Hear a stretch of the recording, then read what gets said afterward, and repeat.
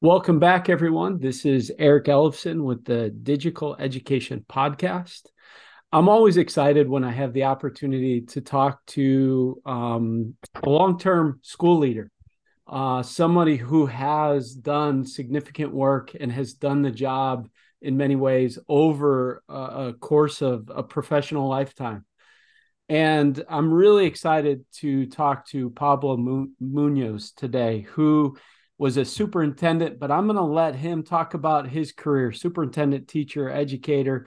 But he's more recently, and where we're going to spend most of our conversation on is on his new book, The Leader's Algorithm: how a personal theory of action transforms your life, work, and relationships. And it's a great book for school leaders who are in the job and even future school leaders. But we'll get into the book a little bit later. But Pablo, do a really, really poor job on the introduction because your life has been full of really amazing things in education and even beyond education. But help us make sense of your background and what brought you to this point in time to write this book.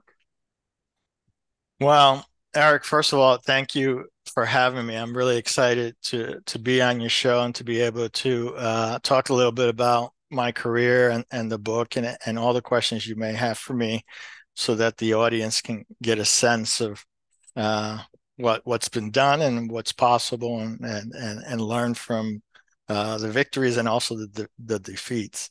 Um, well, I was born, raised, and educated in Elizabeth, New Jersey.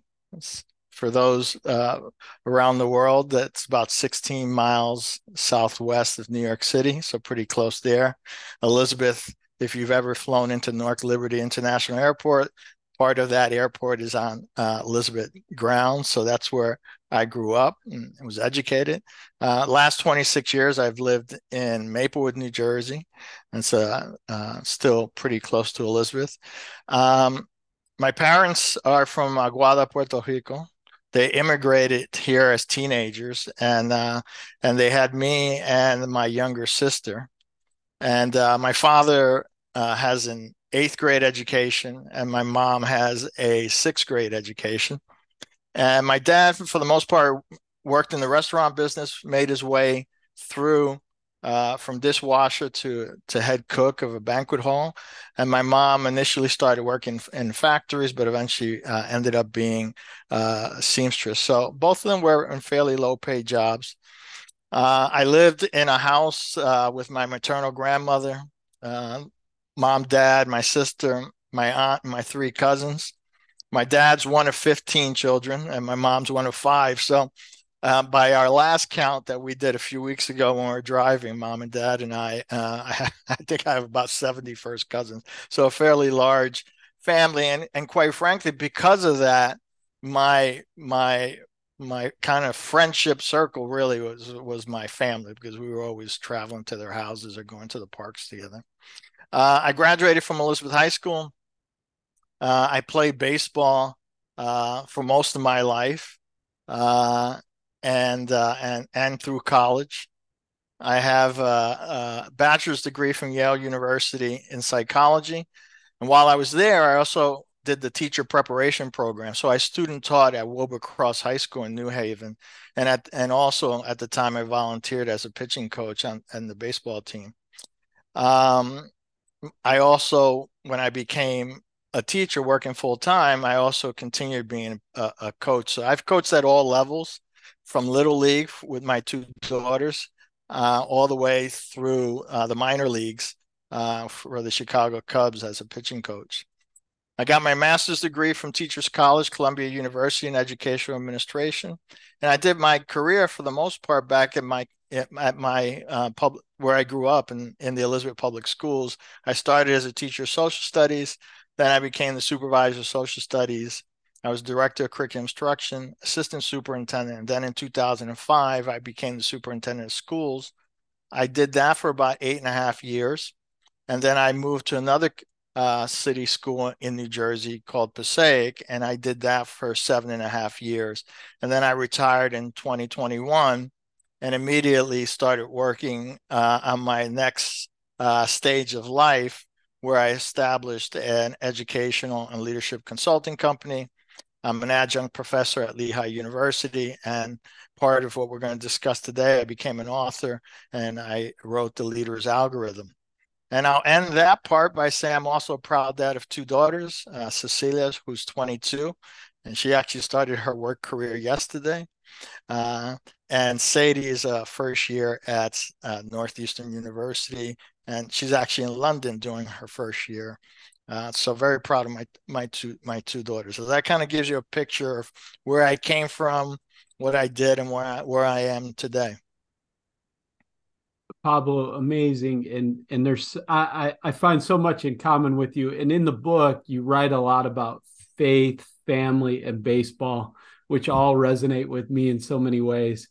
I had the opportunity to work for the Chicago White Sox, so I won't hold it against you. And grew up on the south, west and southwest side of Chicago, so was a White Sox fan, not a Cubs fan. But I love the conversations and even the life experience that you pull out in the book. But one of the things I'm really interested in, the book is called The Leader's Algorithm, and I was thinking about like algorithm and what that means.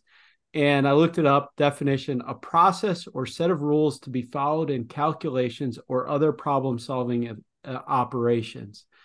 And so when you chose, just start us with that place. When you chose the word algorithm for your book, what were you thinking and what were you hoping that other leaders would take from kind of this idea? Because you do lay out that equation of, in the first chapter, the leader's algorithm is, the personal theory of action plus execution plus accountability equals transformation. So give us that idea of how this algorithm fits and then what you're hoping that people will take from this. Yeah, thank you. Great question. Well, there's essentially two algorithms in the book. Uh, the largest scope of the book is really an educational leadership book, and it's really about providing the reader a leadership framework to follow.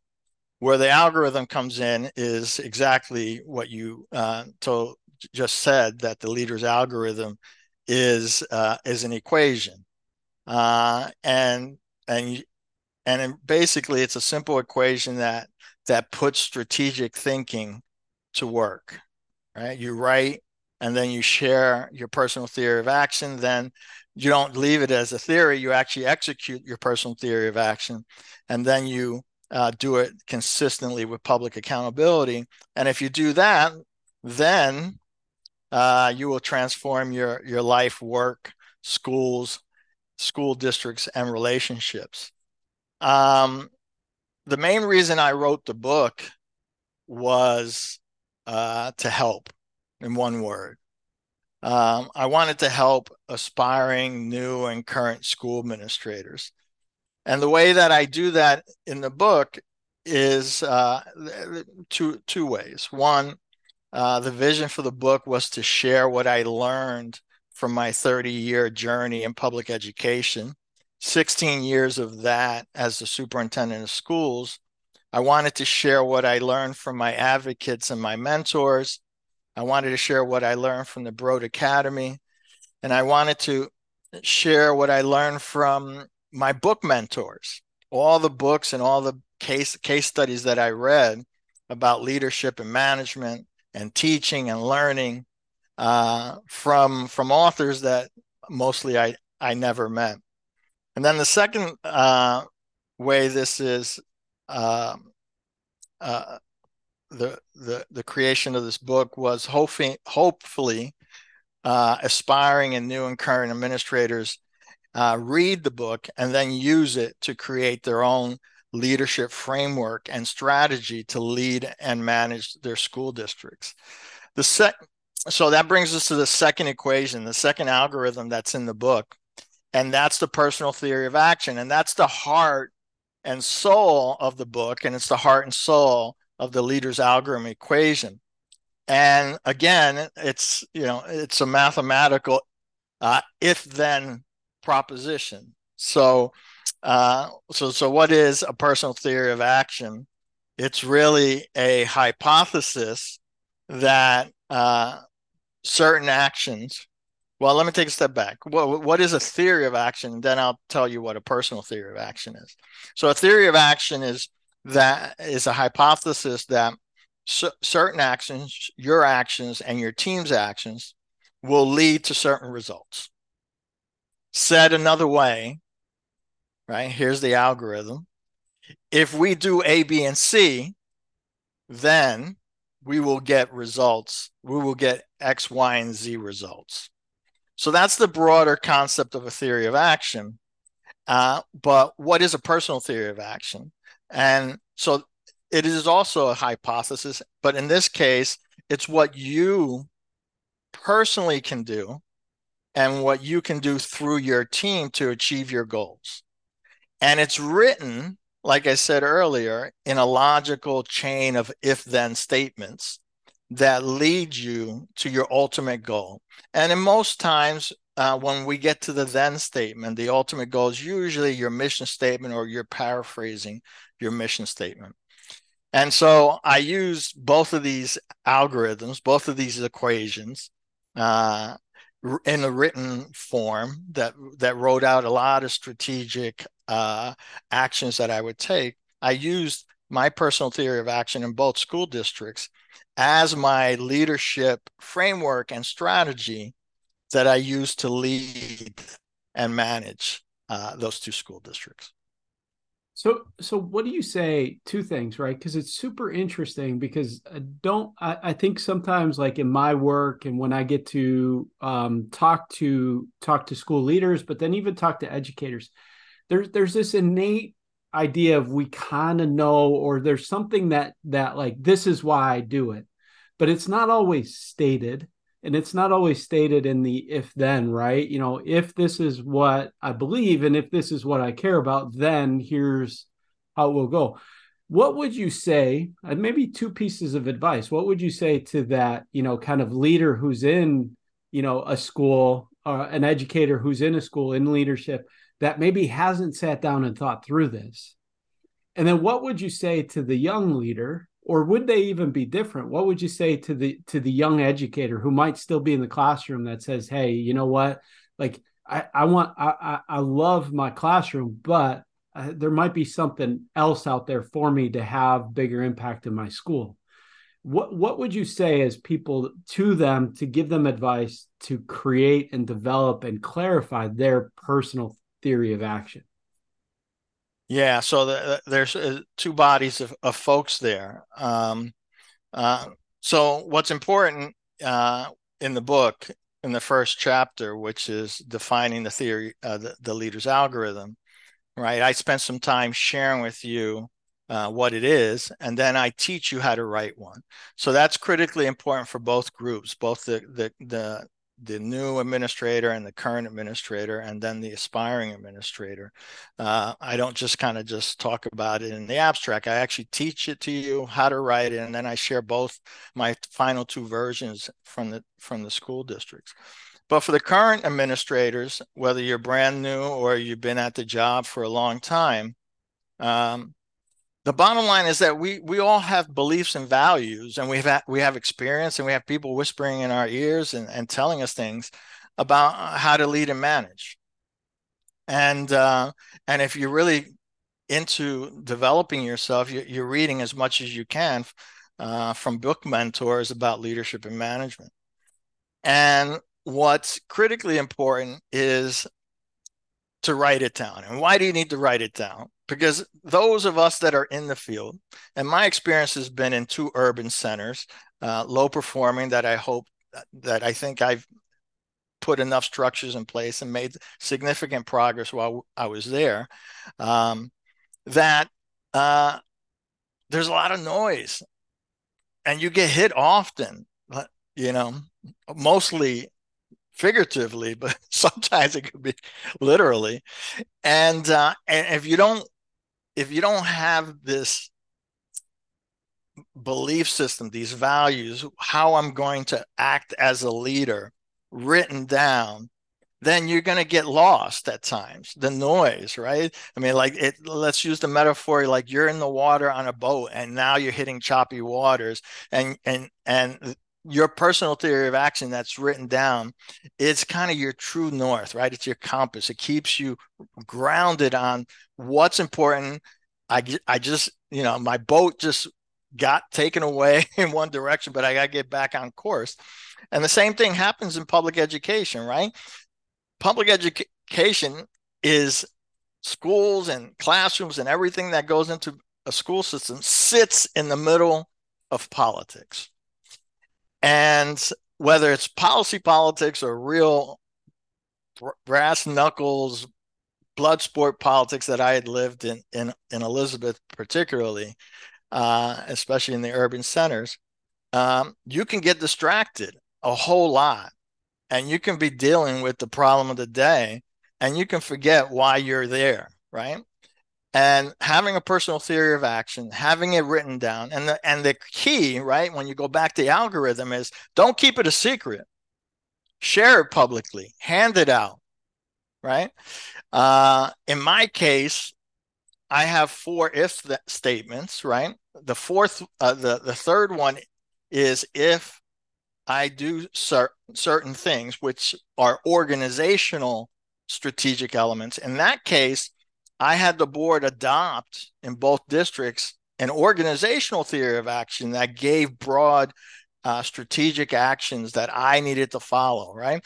But I created it, had the board, and then I incorporated it into my personal theory of action. But it was policy that I got the board to follow, to adopt, and therefore it gave me strength as a superintendent because I had board policy to support that. And it's embedded in my personal theory of action. So if you're a current or a new administrator, putting down what's critically important to you as a leader and then sharing it so that you're held accountable for your actions and your results, I think it's critically important.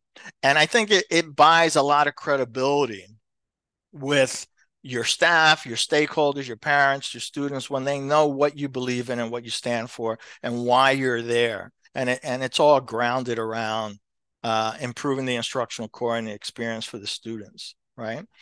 To the new person, the aspiring person who's either in an administration program or is thinking about it, first I would say read as much as you can. And you're going to be inundate yourself with as much information as you can. Books for the business world, books for the education world, case studies. Learn as much as you can. And when you become an administrator, continue to keep on learning. But as a new person going in, reading and learning and asking questions will help you to start think about what you value. And you can start writing your personal theory of action right now. And as life goes on, as you become an administrator and experience the wins and the losses, the victories and the failures, you can modify it. So the personal theory of action is not written in stone. It changes over time. And quite frankly, when you read it in my book, which is in Appendix A, the one from Elizabeth and the one from Passaic, you can see that I made a major change in the guiding principles from Elizabeth to Passaic. And that was really contextual to what was happening in Passaic, that I needed to change my personal theory of action that I was applying in Elizabeth to Passaic because the circumstances were quite different. So that's what I would say. Hopefully that helps. Well, it's perfect, right? Because I think where you get at and where I enjoyed reading the book is you could definitely see what you care about, and you personally identify those things, and making those public, it then allows you to change to the context, right? The context doesn't change who you are. It allows you to make the adjustment to what's needed in that context. And I know there's so many other questions I could ask you, but one of the things that I was thinking about, because you write in the book about leading through vision, leading through expectations, leading through teamwork, leading with skills, leading in your community, leading with resilience, and then you conclude with the chapter on leading with love. And one of the things that I'm really interested in is you have a people centric view of leadership, which I really appreciated. And maybe this is the last question I get to ask you just because of time, but like help us like kind of get to that place of why a people centric view of leadership is so essential to then being resilient, developing the skills, doing those other things, right? That does that make sense? It does. Um, Listen, um, you quickly learn whether you have a position with a title or you're a volunteer in a nonprofit or a church and you're given an assignment and you're told you're the leader. Um, that you rarely get things done by yourself. And especially when you're a superintendent of school, and depending on the scale, right? I mean, you could be the superintendent of the different title of the New York City Public Schools with over 1 million students, or you can be in New Jersey who loves all their school districts. We have 600 of them, and you could be the chief school administrator and the principal of one school, right? Uh, you're not usually at this point, you're no longer in the classroom, but your main job is to improve the instructional core, get students to learn at higher and higher and higher levels every year. And you have to do that through people. And leadership fundamentally, I mean, people can define it in a lot of different ways, but I'll lean on one of my favorite book mentors, John Maxwell, where he says leadership is influence, nothing more, nothing less. And really, it's about influencing and motivating and inspiring the people in the organization and the people outside the organization, right? So that is, it, you know, if you don't get anything else from, I mean, I tell a lot of stories, both personal and professional. It's all grounded in, mostly in relationships that developed, some good, some bad, and there's lessons in all of them. But yeah, I mean, your question about leadership at its heart, uh, right? Listen, if you weren't leading a group of people, and hopefully you're leading a group of leaders, which makes you even more effective. But if you're leading just followers, then by definition, you're leading, because if you're not leading a group of people, then you're just going out and taking a walk by yourself, right? So at its heart, leadership is about relationships with groups of people. And in the context of schools, it's students, parents, staff members. Some of my best relationships were with the custodians and the cafeteria Mm-hmm. workers. I mean, I just love being around them when I was leading the schools. So let me just have you close up because I'm going to encourage and I'll make connections, with the podcast, with the book, really to encourage people to dig deep into some of this and really, like, hey, what does this mean for me? And some of it is if you take it through, like if I was doing it as a school principal, like I used to be, I would do the personal theory of action with my entire team and maybe ultimately, my entire faculty because I think there's a huge part of like as we get to know like who we are and why we do the things we do and why we care about the things we do and then communicate those with others, that's where we get to clarify and learn more about ourselves and learn more about the context in which we work. But right now it's really hard to be a school leader. And what we've been trying to do in my work and some of my friends, it's like, how do we put the joy back into the work? So maybe last concluding comment. What would you say to encourage the current superintendent, the current school principal, the current dean, the current, leader in those places? What would you say to them, as we continue, as we're in the beginning of a school year, but we're kind of entering second quarter in most places now? What would be that encouragement to say, hey, you know what? Here's how you stay joyful and hopeful in this work? Wow. I mean, great question, tough question. Um, I mean, I'll put the backdrop. I'm 2 years removed from being in a school district since I retired in 2021. But I was knee deep. Well, actually, probably uh, eyeball deep in the COVID-19. That um, that backdrop and its effect on student learning has been difficult for the school leaders. And then all of a sudden, at the same time, even though people were predicting for a long time there that we were going to be needing a million new teachers just to meet the demand, that got exacerbated much quicker, and partly due to economic forces and lower unemployment and other opportunities, and then also the pandemic, its effects on teachers. So in that backdrop, and kind of just to amplify what you were saying, that there's probably 100 other reasons why it's hard to be a school leader and a teacher at this point. But I would say, listen, what would bring me, there was a couple of times that in that book, that the chapter 7 and chapter Leading with Resilience, Leading with Love, both those chapters, I cried through them as I wrote them. They were very difficult, very raw, very vulnerable chapters for me. But but the bottom line is, when I was there, the joy, the time that I got the most joy, the time that I started to cry, the time that my throat would lock up because I was so happy and brought to tears, was fundamentally that what we do improves the lives of children.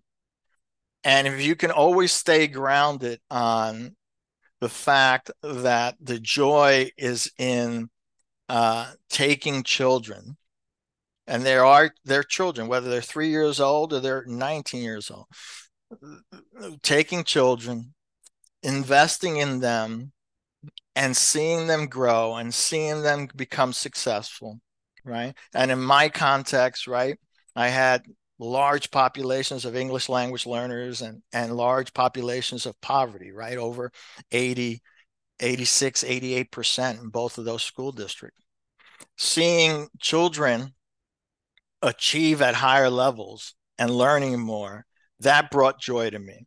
One example that I'll give, towards it was, we had an equity goal in Passaic, and it was to provide students an education so that when they graduated from high school, they either had a career certification or 15 college credits or both. But I had a larger goal, which was, and I talked about it. We didn't memorialize it in writing, but I kept on talking about it. So I was that a kid would graduate with a high school diploma and an associate's degree. So my first class that graduated with a high school diploma and an associate's degree was the class of 2021. So I retired in April. So I didn't actually get to shake those hands because I wasn't there. But the following year, I think there were about 12. The following year, I think there were about 30 kids that were graduating with that. And then the second cycle, the great thing was the valedictorian of one of the high schools in Passaic was also the valedictorian of the community college where she got her associate's degree. And so that those are the things that bring great joy, right? And especially in my environment, right? When kids and parents are loving the fact that we're giving them college credits while they're in high school, because they know it's going to be expensive for them, and sometimes they don't have the money, and sometimes, given their status in the United States, can't even get certain financial aid packages. So the joy is really in remembering why you're there, and it is to improve the lives of children. And if you remember that every day, even though some days you get knocked down, the goal is to get right back up and remember that you're there to improve the lives of children. And that always brings joy to me. Pablo, this is an amazing conversation. Thank you for being an encouragement to me today, and allowing me to be part of this conversation. I'll connect on the podcast, the notes, your website, Munoz and Company, and then also the Leader's Algorithm, the book, and those connections. But Pablo, one of the things I'll do is like connect people with you, because if they need a coach, they need a coach like you, in their in leadership. And so I really want to thank you for your time, for your expertise, for your energy, and then just even your comments there about what the importance of our work is and what brings us the true joy of that work. Eric, thank you so much for having me. Listen, anyone can go onto my website and see the resources that I provide as a consultant, but also there are free resources on there that anyone can download and use. And my telephone number is there, my email's there. That's Pablo at themunozcompany.com. Anyone can reach out to me. I'd love to talk to anybody and share and help. Right. Even if I'm not a hired consultant, I'd be love to help anyone because I know how tough it can be, and I know how tough it is to find advocates and mentors to help you through this.